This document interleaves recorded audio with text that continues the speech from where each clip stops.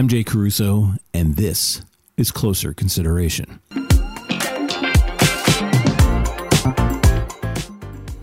Everybody loves art.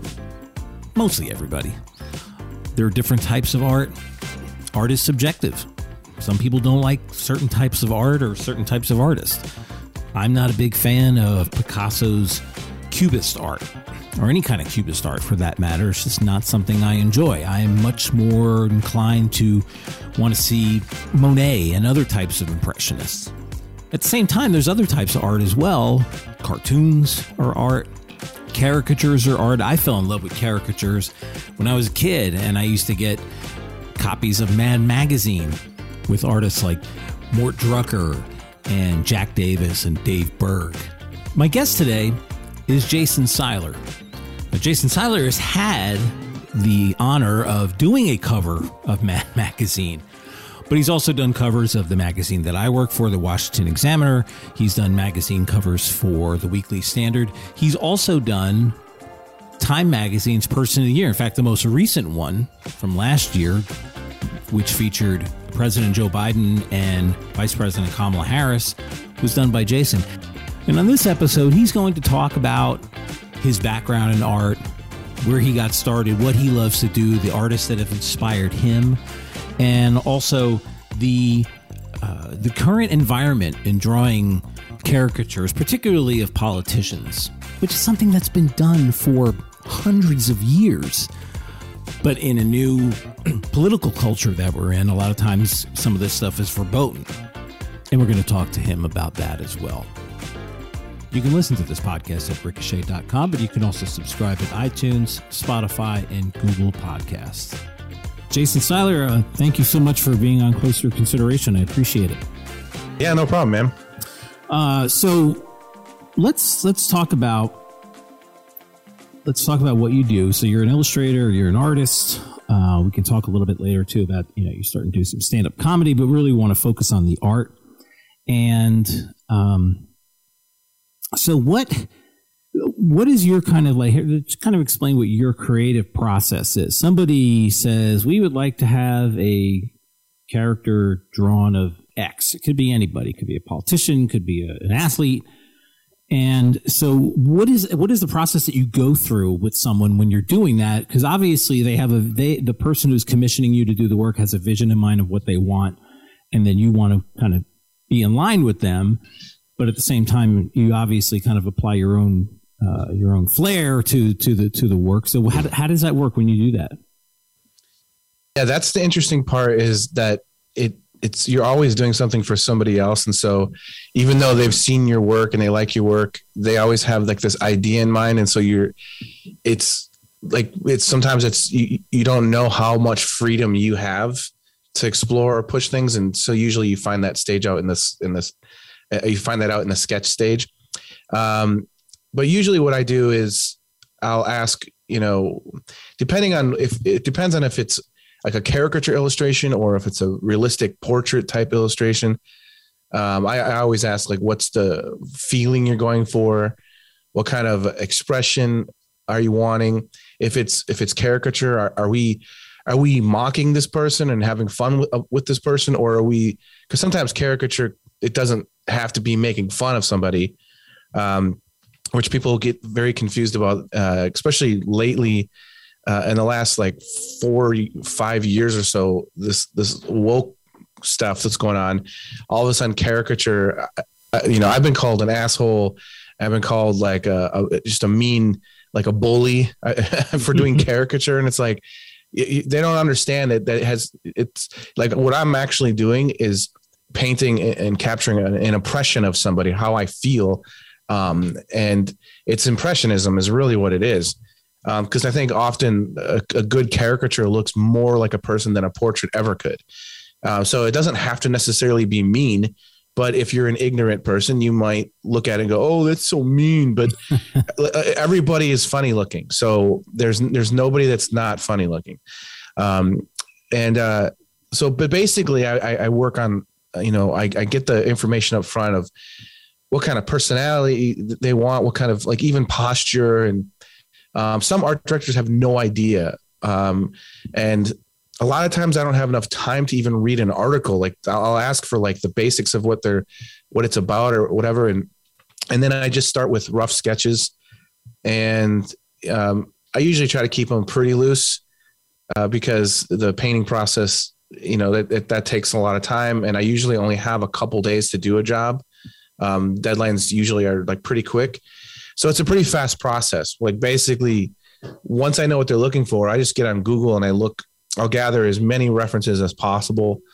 And I just start sketching. And if it's a realistic portrait, the client usually supplies me with references that they have approval for me to work with. Because it's, I'm basically going to be painting from some photographer's work, and I change it. I make it more my style and everything. But with caricature, there's a little bit more freedom because you don't even know sometimes where I'm getting my references because I kind of use a bunch to come up with one image. And I use myself a lot. I have to photograph myself a lot of times, or my wife.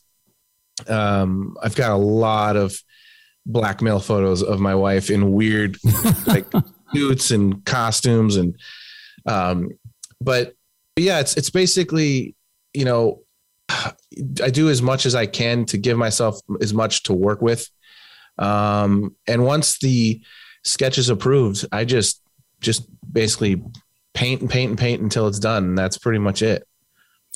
And so speaking of you painting, what is your tool of trade? I mean, obviously, and for full disclosure here, for everyone who's listening, Jason is, I've never met Jason personally, but he does work for the Washington Examiner. In fact, he did not the most recent, but the November 9th cover of the Washington Examiner magazine, with Glenn Youngkin and Terry McAuliffe on the cover, after Glenn Youngkin won the election in Virginia. So, we kind of worked together. He did an illustration for a story that I wrote sometime last year about there's always this argument going on about how this is the most important election ever. And Jason's one of my favorite artists that works for the magazine. So I am a little biased in that respect. But just wanted to put that out there. So I know that a lot of artists nowadays are using I can't remember what they're called now, but drawing electronically using computers and tablets, digital painting, the digital painting instead of taking the time. And so the question I have for you is A, is that faster to be able to get it done for you? And B, do you do any work privately or for that you've been commissioned where you're still working with conventional tools, paintbrushes, and that kind of thing? Yeah. I am a self-taught artist. My dad is an artist, and he was an art teacher. And people always assume that because of that, like I learned everything from my dad. But the truth is I would watch my dad and I was around him. Excuse me. He was a wildlife artist, and I grew up around him, watching him, and every once in a while he would show me, how to paint with watercolor a little bit or do something. But for the most part, he kind of left me alone. I think he knew that I was pretty serious. And I mean, I really actually had trouble socially when I was a kid. I didn't really play much with other kids. I would literally spend all my time drawing, and I actually got grounded from drawing once because I was drawing so much that my dad, my dad's like very fundamental Christian, and if I remember correctly, it was I was putting drawing before the Lord, and he took me to the movies, and I was drawing in the movie theater. I had a sketchbook with me at the movie theater, and he's like, "All right, you got problems," and so I remember getting grounded from drawing, but as I grew up, I wanted to learn everything on my own, anyways. And so I would just draw whatever I wanted to draw. And I just was super passionate. I would just draw hours and hours and hours and hours a day. So I'm traditional at heart. Like I I basically taught myself how to paint with watercolors, then acrylics, oils, color pencil, pen and ink. And I pretty much can do any kind of technique that there is. And then once my career started, let's see, it's crazy. I've been doing this professionally now for almost 20 years, which is crazy to think. But when I was first getting started, I was doing all of my commissions with acrylics on panel and a little sometimes color pencil and that sort of a thing. But it was very stressful because, as I started working, I started realizing these deadlines are just crazy. And then when I would work with acrylics, there'd be changes and I'd have to go back. And then and sometimes I couldn't make the change because it's impossible. Like it's just too much. And then you'd have to scan it in and then you'd have to color correct it. And then you have to like stamp out all the dust specks and different things that show up when you scan it. And it was a real pain in the butt doing traditional stuff for crazy deadlines, but that's the way it was.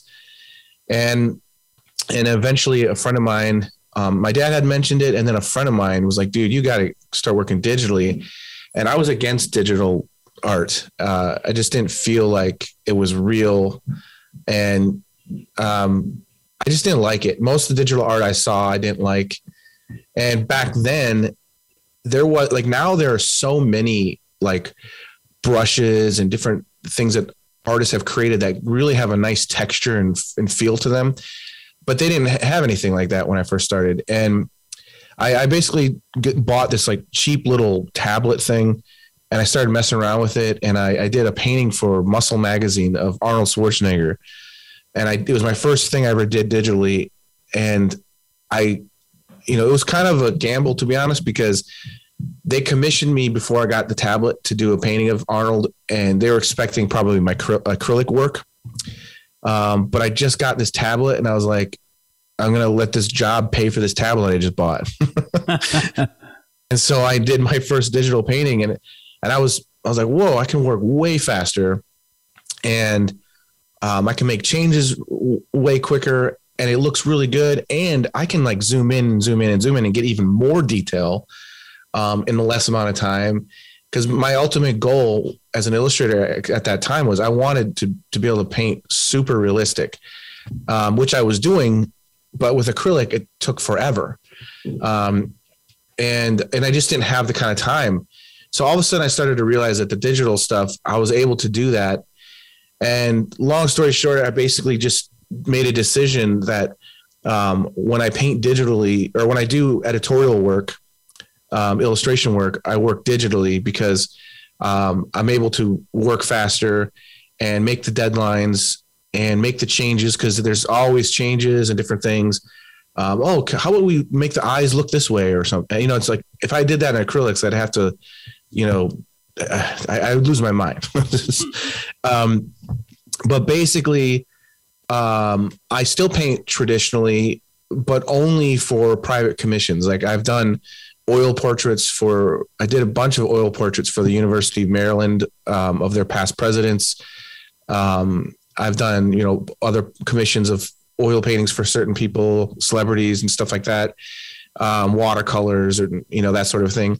And then when I try to do work for myself, my own personal thing, I prefer to do traditional. But like with editorial and illustration work, there are still a lot of illustrators out there that I respect that work traditionally, but I think it's just insane because they don't pay enough money. Like when I do an oil painting, I get paid really well. I won't do an oil painting for anybody unless it's for a lot of money. Right. I love it, but I also know like I've done digital paintings for $20,000 before.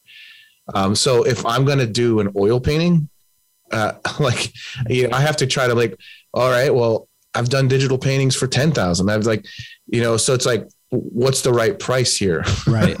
Right. and I don't get to do as many traditional paintings as I would like. So that means they're even worth more because there's not as many being produced, they're more originals. But yeah, every once in a while, I'll be asked, like, yeah, but if you did an original, like for Rolling Stone, I've done a bunch of paintings for them. And there's been a few times where the owner of Rolling Stone has wanted to buy the painting. And then they have to explain, oh, he did this digitally. And they're like, oh, okay. So that would have been awesome because I would have made extra money.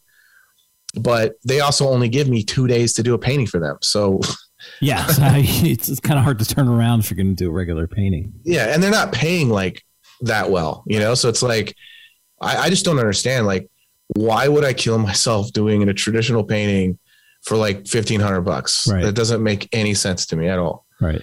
You remind me of the director, Robert Rodriguez, who was one of the first directors to like really embrace digital and got to a point where he was telling people, why are you bothering to shoot with film?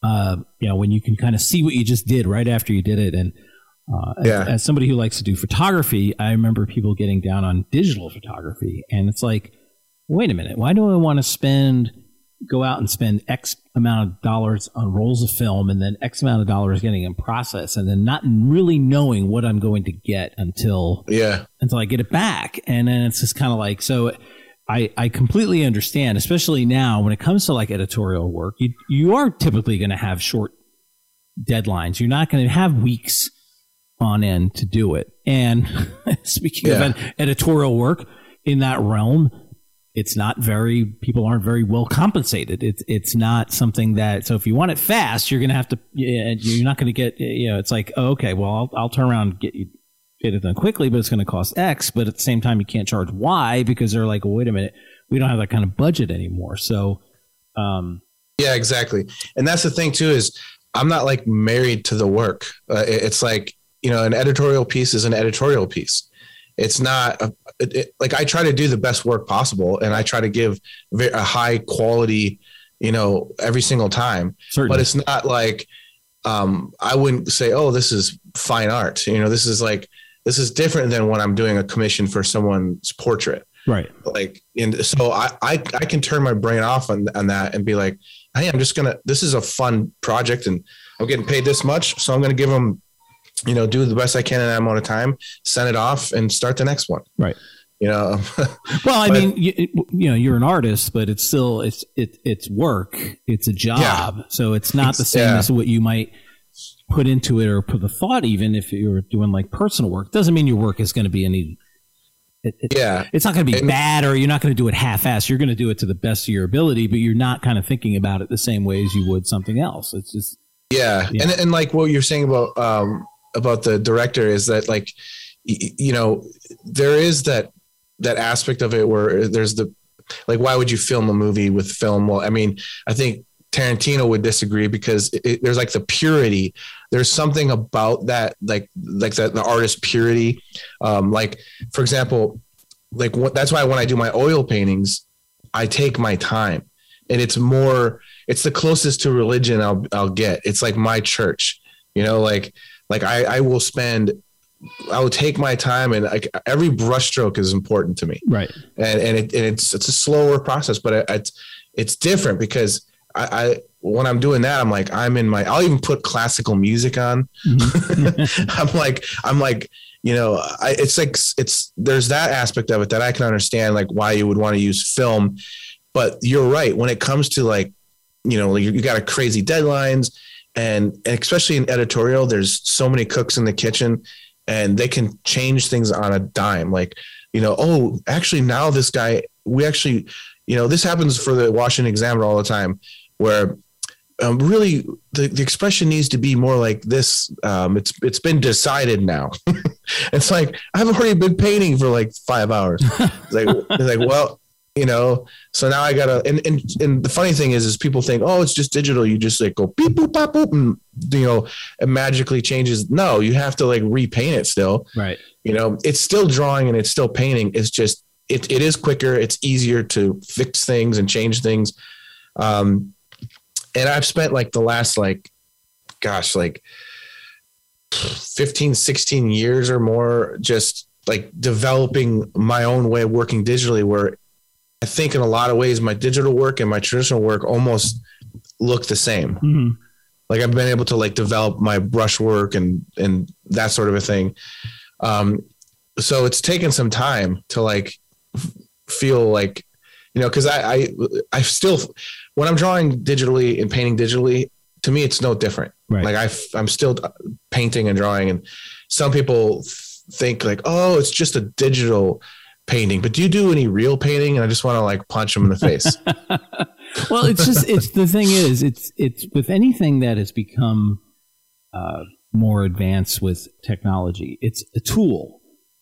You're just using a tool. So it's kind of like, you know, if you're a musician and you can, nowadays somebody can record an album, they can record a song in their house using the tools that are available. They don't have to rent time in a studio. Now, there are people that can use these tools to kind of manipulate things and say that it makes it easier, but I don't think that necessarily holds up. You can hand anybody, you could buy the most expensive tablet there is and the most expensive software and hand it to me, and you'd be lucky if you got a stick figure out of it, no matter how expensive it is. Whereas I could hand you a $2 sketch pad and a pencil, and you could do something a whole lot better, simply because the artist is in you. It has nothing to do with what you're doing. You even said the digital work doesn't actually necessarily make your work better. It just makes it a little easier for you to turn stuff around, particularly on a tight deadline.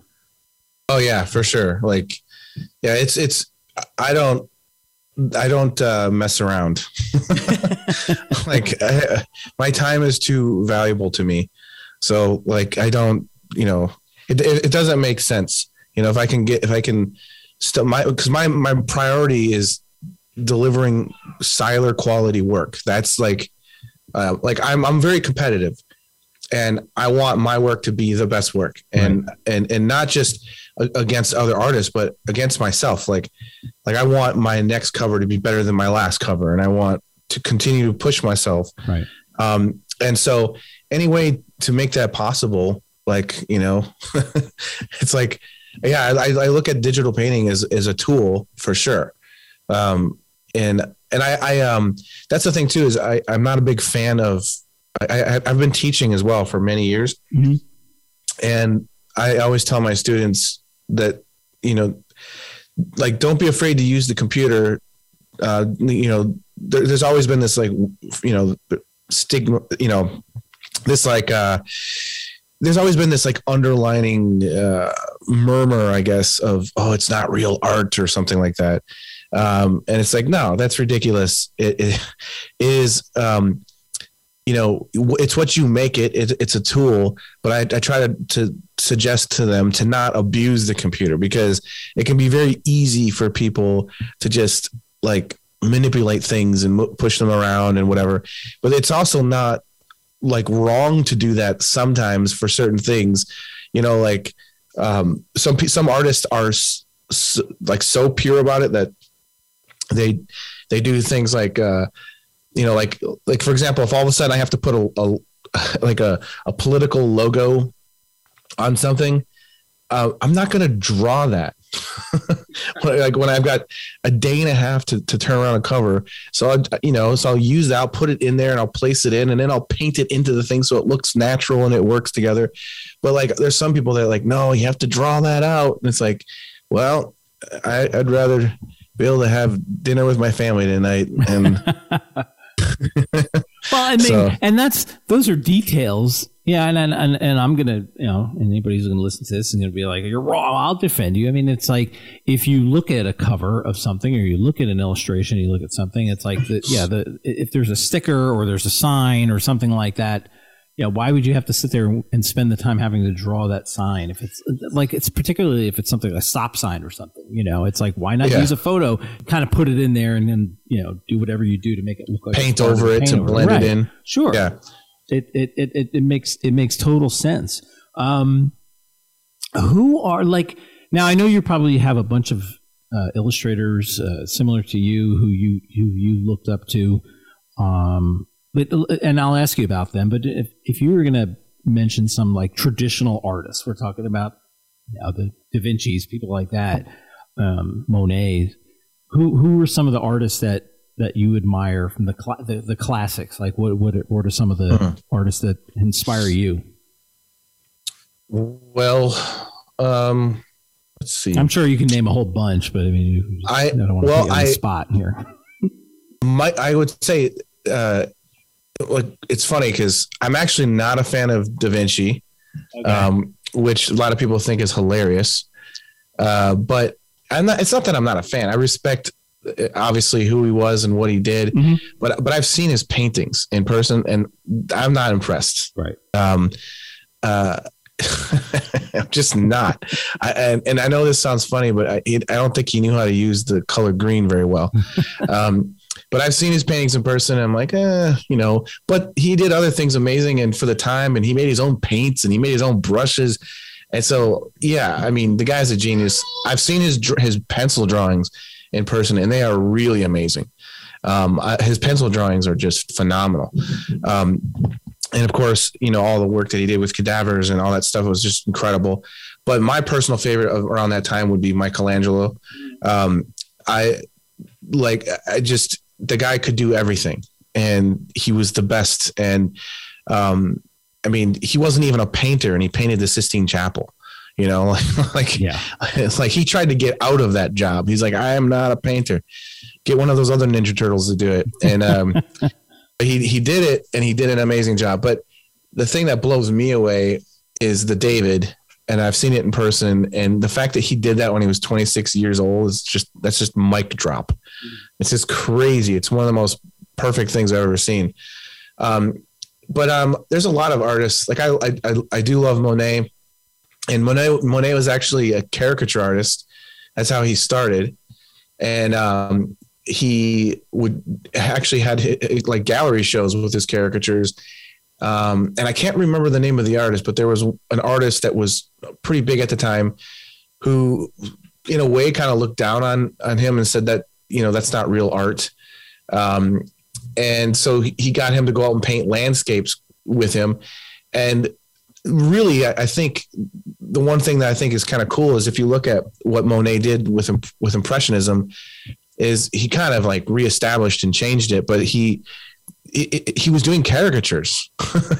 He was doing caricatures of the landscapes. He was pushing the color in crazy ways and the form and the shapes. And that's really, so like, I think that caricature was like basically the foundation for Impressionism, which I think is amazing because that's really what caricature is Impressionism. But yeah, I really liked him. Van Gogh is an artist that there's certain paintings of his that I really like, especially in person. Just I love the charm of Van Gogh because there's certain paintings of his that I love, but I'm like, I know that he was actually trying to paint it as realistic as he could.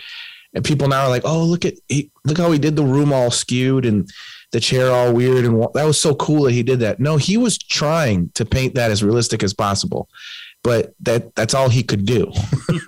You know what I mean? Yeah. So there's like this, people love Van Gogh's work and they think, oh man, he was a genius. It's like, well, I love the way his work looks and it is really beautiful to look at, but he was really trying to paint what he saw. and it's there's almost a childlike feeling to it, which I think is awesome. So I really like his work a lot for that reason. I like the way he laid in his paint, but like I would say my biggest influences as an artist have been, John Singer Sargent, was one of my favorite artists of all time, and Leyendecker and Norman Rockwell. Yeah, Norman Rockwell for sure. I'm a huge fan of Rockwell. Who else? Like Zorn Anders is an amazing artist. There's so many, but I really am influenced by painters more than anything. When I was younger, I was influenced by caricature, Mad Magazine, Mort Drucker, Jack Davis. that's I'm laughing because I was going to ask you about that. I was like, yeah, you're a Mad Magazine fan. I was like, okay. Yeah. Well, I mean, it's crazy because, I grew up, I thought I invented caricature. I didn't know anything about it. I just started drawing caricatures, and my dad noticed, and he bought me this book about caricature. And I remember just being bummed out because I was like, oh, I really thought that this was something I came up with. I didn't even know what the word was. And then I couldn't even pronounce it at first. I'm like, caricature, like, what is this? And then I started getting into Mad Magazine when I was about maybe 9 or 10. And I just started drawing everything that I saw, and just started, really got into Mad Magazine. And then eventually it was like a dream of mine to work for Mad Magazine. And when I actually got my first job for Mad Magazine, it was like I had done work for Time. I had done work for Sports Illustrated and all kinds of different things. But for some reason, Mad Magazine was like the thing that it was like I made it, Mm-hmm. And then when I eventually got my first cover for Mad Magazine, like, I painted the Pope for Person of the Year for Time Magazine, one of the biggest covers ever. And I got way more excited painting Alfred E. Newman on the cover of Mad Magazine. Like, that was way bigger, way, in fact, I don't have my Time covers printed and hanging anywhere in my house. I have my Mad Magazine cover hanging in my studio. Oh, wow. Like that's the one that's like I still can't believe that I did it, Yeah, no, that's awesome. I mean, I'm one of those ones that was like, I feel like I'm crazy because someone threw away the giant stack of Mad magazines that I had, like original copies that I had. Like, my parents bought me subscriptions every year for Christmas as a Christmas gift, and I'd had like every one, and I soaked them up. I still reference them sometimes in conversations, like some of the things that they talk about. It was so darn funny, and the art was so good. That's great. My ex-wife did that to me. Oh, like, yeah. I was going through a breakup with her, and she threw away my Mad magazines. Oh no. And I still can't believe it. My fishing pole and my tackle and my Mad magazines. I mean, there's got to be a special place in hell. You know what I'm saying? That's like, terrible. You don't touch my Mad magazines. Oh, the Mad magazines. I was collecting from my childhood. Oh man. And she threw them away just because she was mad. I was like, oh, that's tough. I mean, I don't know who to blame in my it might have been me, might have been my mother, but I might have said she probably asked. My mother's like, "You want these?" I don't need them anymore. I'm not realizing how much fun I'd have going back looking through them now. So, but who are some of the modern artists? Like, you mentioned an artist earlier that inspires you, and I think it was before we started recording. You mentioned one person, but who are some of the people that do similar work to yours that you look up to? Well, not really as many now. Right. I mean, I'm not really inspired by caricature work. Well, early on. I mean, it doesn't necessarily have to be now, but like, who are some of your influences?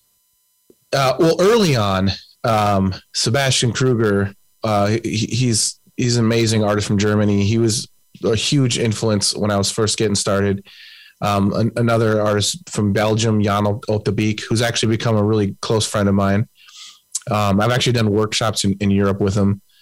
Let's see. But when I was getting started in illustration, my influences were Tom Fluharty, who actually does a lot of stuff for the Washington Examiner as well. And him and I became really good friends. He was like one of these guys that I'd seen his work all over the place, and I wrote him. This is before there was anything like Facebook or anything like that. I found his email, actually contacted his agent, and then eventually him and I became friends, and he brought me to New York to introduce me to a bunch of people, and then his agent signed me. So he was like a really big help early on in my career. But him and C.F. Payne, Roberto Prada, James Bennett, Fred Harper, Steve Brodner, Drew Friedman, gosh, let's see. There's so many that I basically, what I would do is I would go to like Barnes and Nobles, and I would flip through all the publications, and if there was a caricature in anything, I would get that. I would just get the magazine. And then my wall in my studio at the time was just, it looked like a serial killer lair. It was just like, I had just artwork all of other people all over my wall with sticky notes, with notes next to it pointing to something like look at these hands, you know, or check out the perspective on this. Or so like, it was basically how I learned how to do what I do. I was trying to figure it out by just looking at these other artists. And then there was this other artist, Ishmael Roldan, who he was a really huge influence on me, and kind of took me under his wing when I was first getting started. And I would just write him, and he would write me back, and he would say, "This is really good, but your hands are terrible." He would just tell me. And then I would get frustrated. And then I would go and I would draw like 50 hands. And then my next drawing would be way better, you know? Mm-hmm. And so, yeah, there's a lot of Mad Magazine artists too that I really looked up to, like Mort Drucker and Jack Davis and Norman Mingo. And gosh, there's a ton of those. So yeah, like that, such a huge deal for me when I got to go to New York. I'd visited the Mad Magazine offices many times, but this one time in particular, my grandmother was with me, and I brought her to the Mad Magazine office, and it was really cool because Sam Viviano was the art director at the time, and he had me sign the wall of The Usual Gang of Idiots. And I was like, oh my gosh, I'm officially one of the Usual Gang of Idiots. Like, it was like a childhood dream come true. And for those of you that don't know, that's what the artists are called that work for Mad Magazine. The writers and the artists are the Usual Gang of Idiots. So yeah, it was pretty cool, man. That's great. That's a great story. So, I mean, that's, and you know, it's interesting now. Hopefully you're among the people that newer illustrators are looking up to, that you're the inspiration for their work. So let's just wanted to talk a little bit about, and you touched on this earlier, but I wanted to bring it back. Like, you know, you do covers for the Washington Examiner, so you do political caricatures. Now, political caricatures they have been around. I don't even know. I can't even say if you said that Monet was doing them, then we've probably been around for hundreds and hundreds of years. Oh yeah, and they were really exaggerated back then too. Like they really were. They would like almost make them animalistic in a way. You know? And, well, that's the whole idea. A caricature has it. First of all, a good caricature, the person is immediately recognizable in my view. Now, I don't know how you feel about that, but I'm sitting here thinking, if I see a caricature and I know who it is, that's a good caricature, even if it's done with them looking kind of like ridiculous. But I mean, caricatures are almost kind of meant to look ridiculous at times. They're not supposed to be flattering. That's the reason why they call it a caricature. If you want someone to draw a nice illustrated picture of yourself, you do that. If you want a caricature, you're probably going to look a little goofy. And I mean, and that's perfectly fine. I've seen, and we'll be linking to your Instagram profile, but I've seen at times when you've kind of shut the comments off because essentially people would just get very angry about the photo that you were showing or the illustration that you were displaying. And as an artist, and just correct me if I'm wrong, and then you can kind of explain what you think about it. Is like, as an artist, you're not expressing your political views because you're asked to do a particular thing. And it, just so we know, like, people are sitting there saying, I don't watch this Examiner, right wing rag, blah, blah, blah, whatever. Yeah. If any of you have picked up last year, if you picked up a copy of Time Magazine's Person of the Year, it was Joe Biden and Kamala Harris on the cover. Jason did that illustration. And at first, when I first saw the cover when it came out, I assumed it was a photo kind of mashup that they did together, and then found out no, it was actually him doing an illustration, and it's fantastic. And thanks.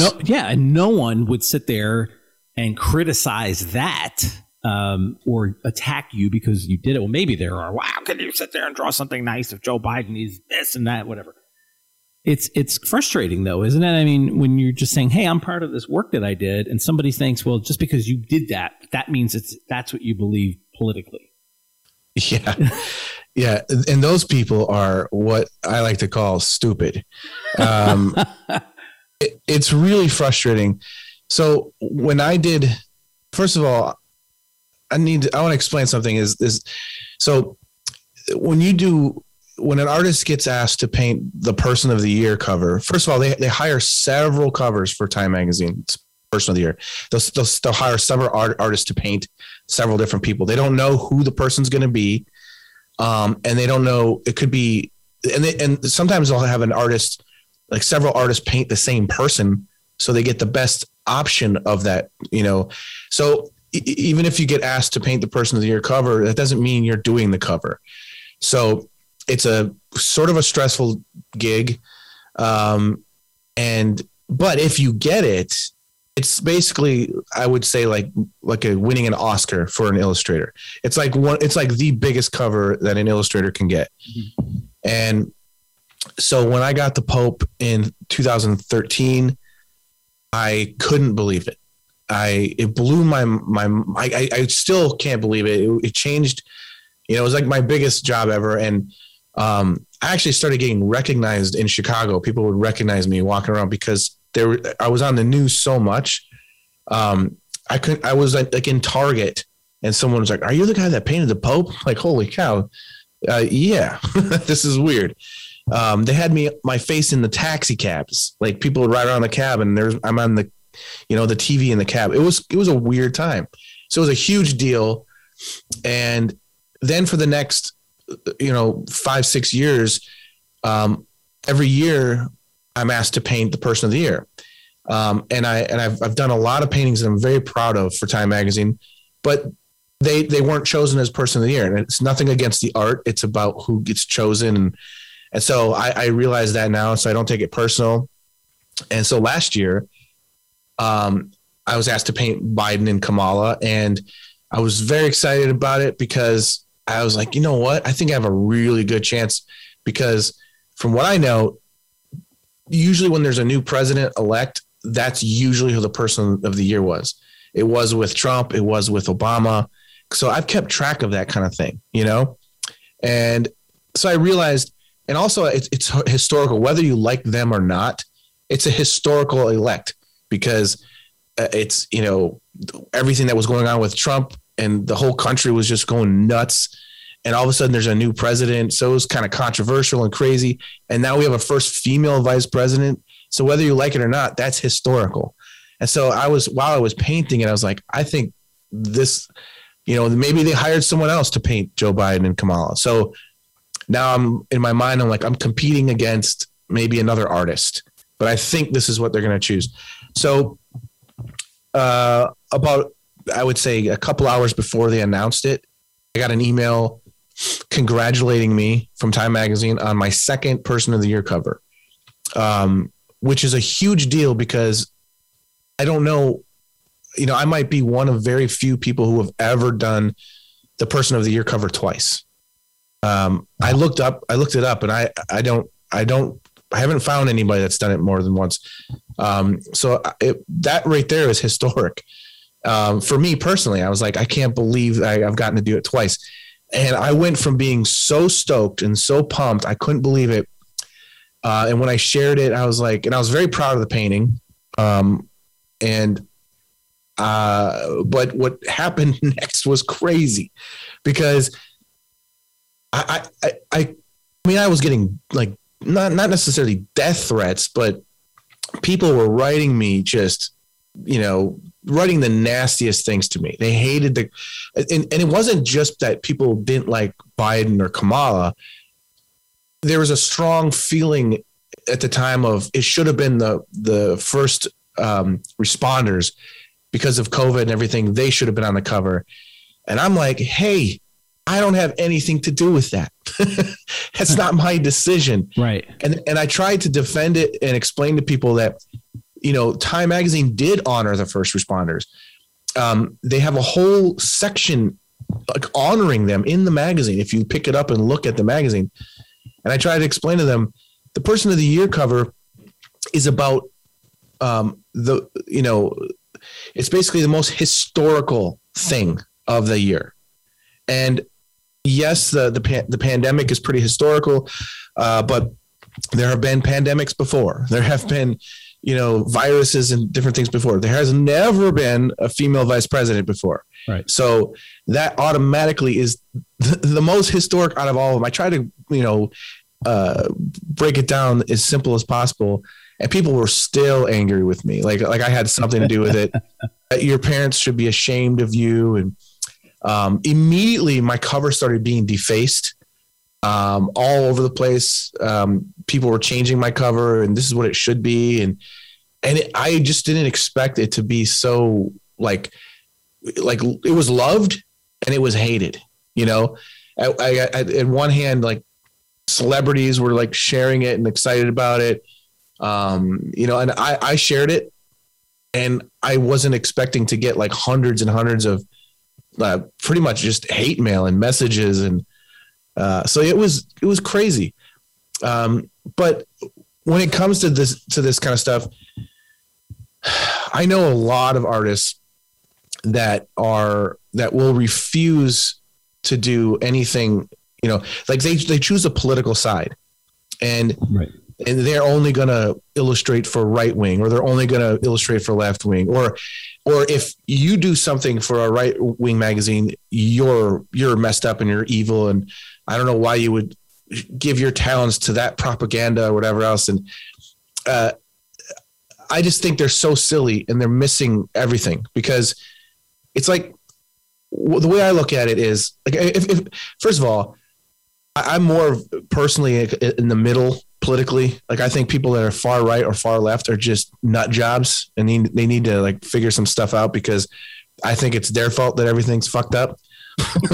Like I think we need to meet in the middle a little bit more and stop being so crazy. No, here, listen, I'll just interrupt you for a brief second. So one thing I quote often is an interview, Arthur Brooks, who used to be the head of the American Enterprise Institute. And he says, right now we're being governed by the fringes. He goes, you have the 15% on the right, 15% on the left that are making all the decisions. And meanwhile, there's 70% of us in the middle who don't hate each other. So, yeah. There you go. Yeah. And so I look at it like, like if I'm not going to illustrate something if I don't believe in it. Like if it's something crazy, like that's a hateful or a harmful thing, I'm not. But like if it's just like, this guy lost an election and this and that, and I can have fun with it and whatever. Trump loses and I do an illustration, or Biden wins and I do an illustration. To me, it's like these people that are attacking me, like, how could you draw this person? How could you do this? And how could you do that? I'm not like, I look at it like this. I look at it like, like there's a photographer that goes to a real scene. Let's say the January 6th thing. Okay. There's photographers there at the Capitol and they're taking photos of it. And those photos end up in newspapers all over the place. Right. How could you take those photos? Well, I'm capturing history. I'm capturing what's going on right now in the world. I'm not choosing a side. You know what I mean? Like for me, when I do a political cover, whether it's for left or right, I look at it that way. Like I'm just, like drawing this thing is happening right now. And they're like, oh yeah, but that magazine is using it for their own propaganda and they're pushing this and that. I'm like, every magazine is, every single one.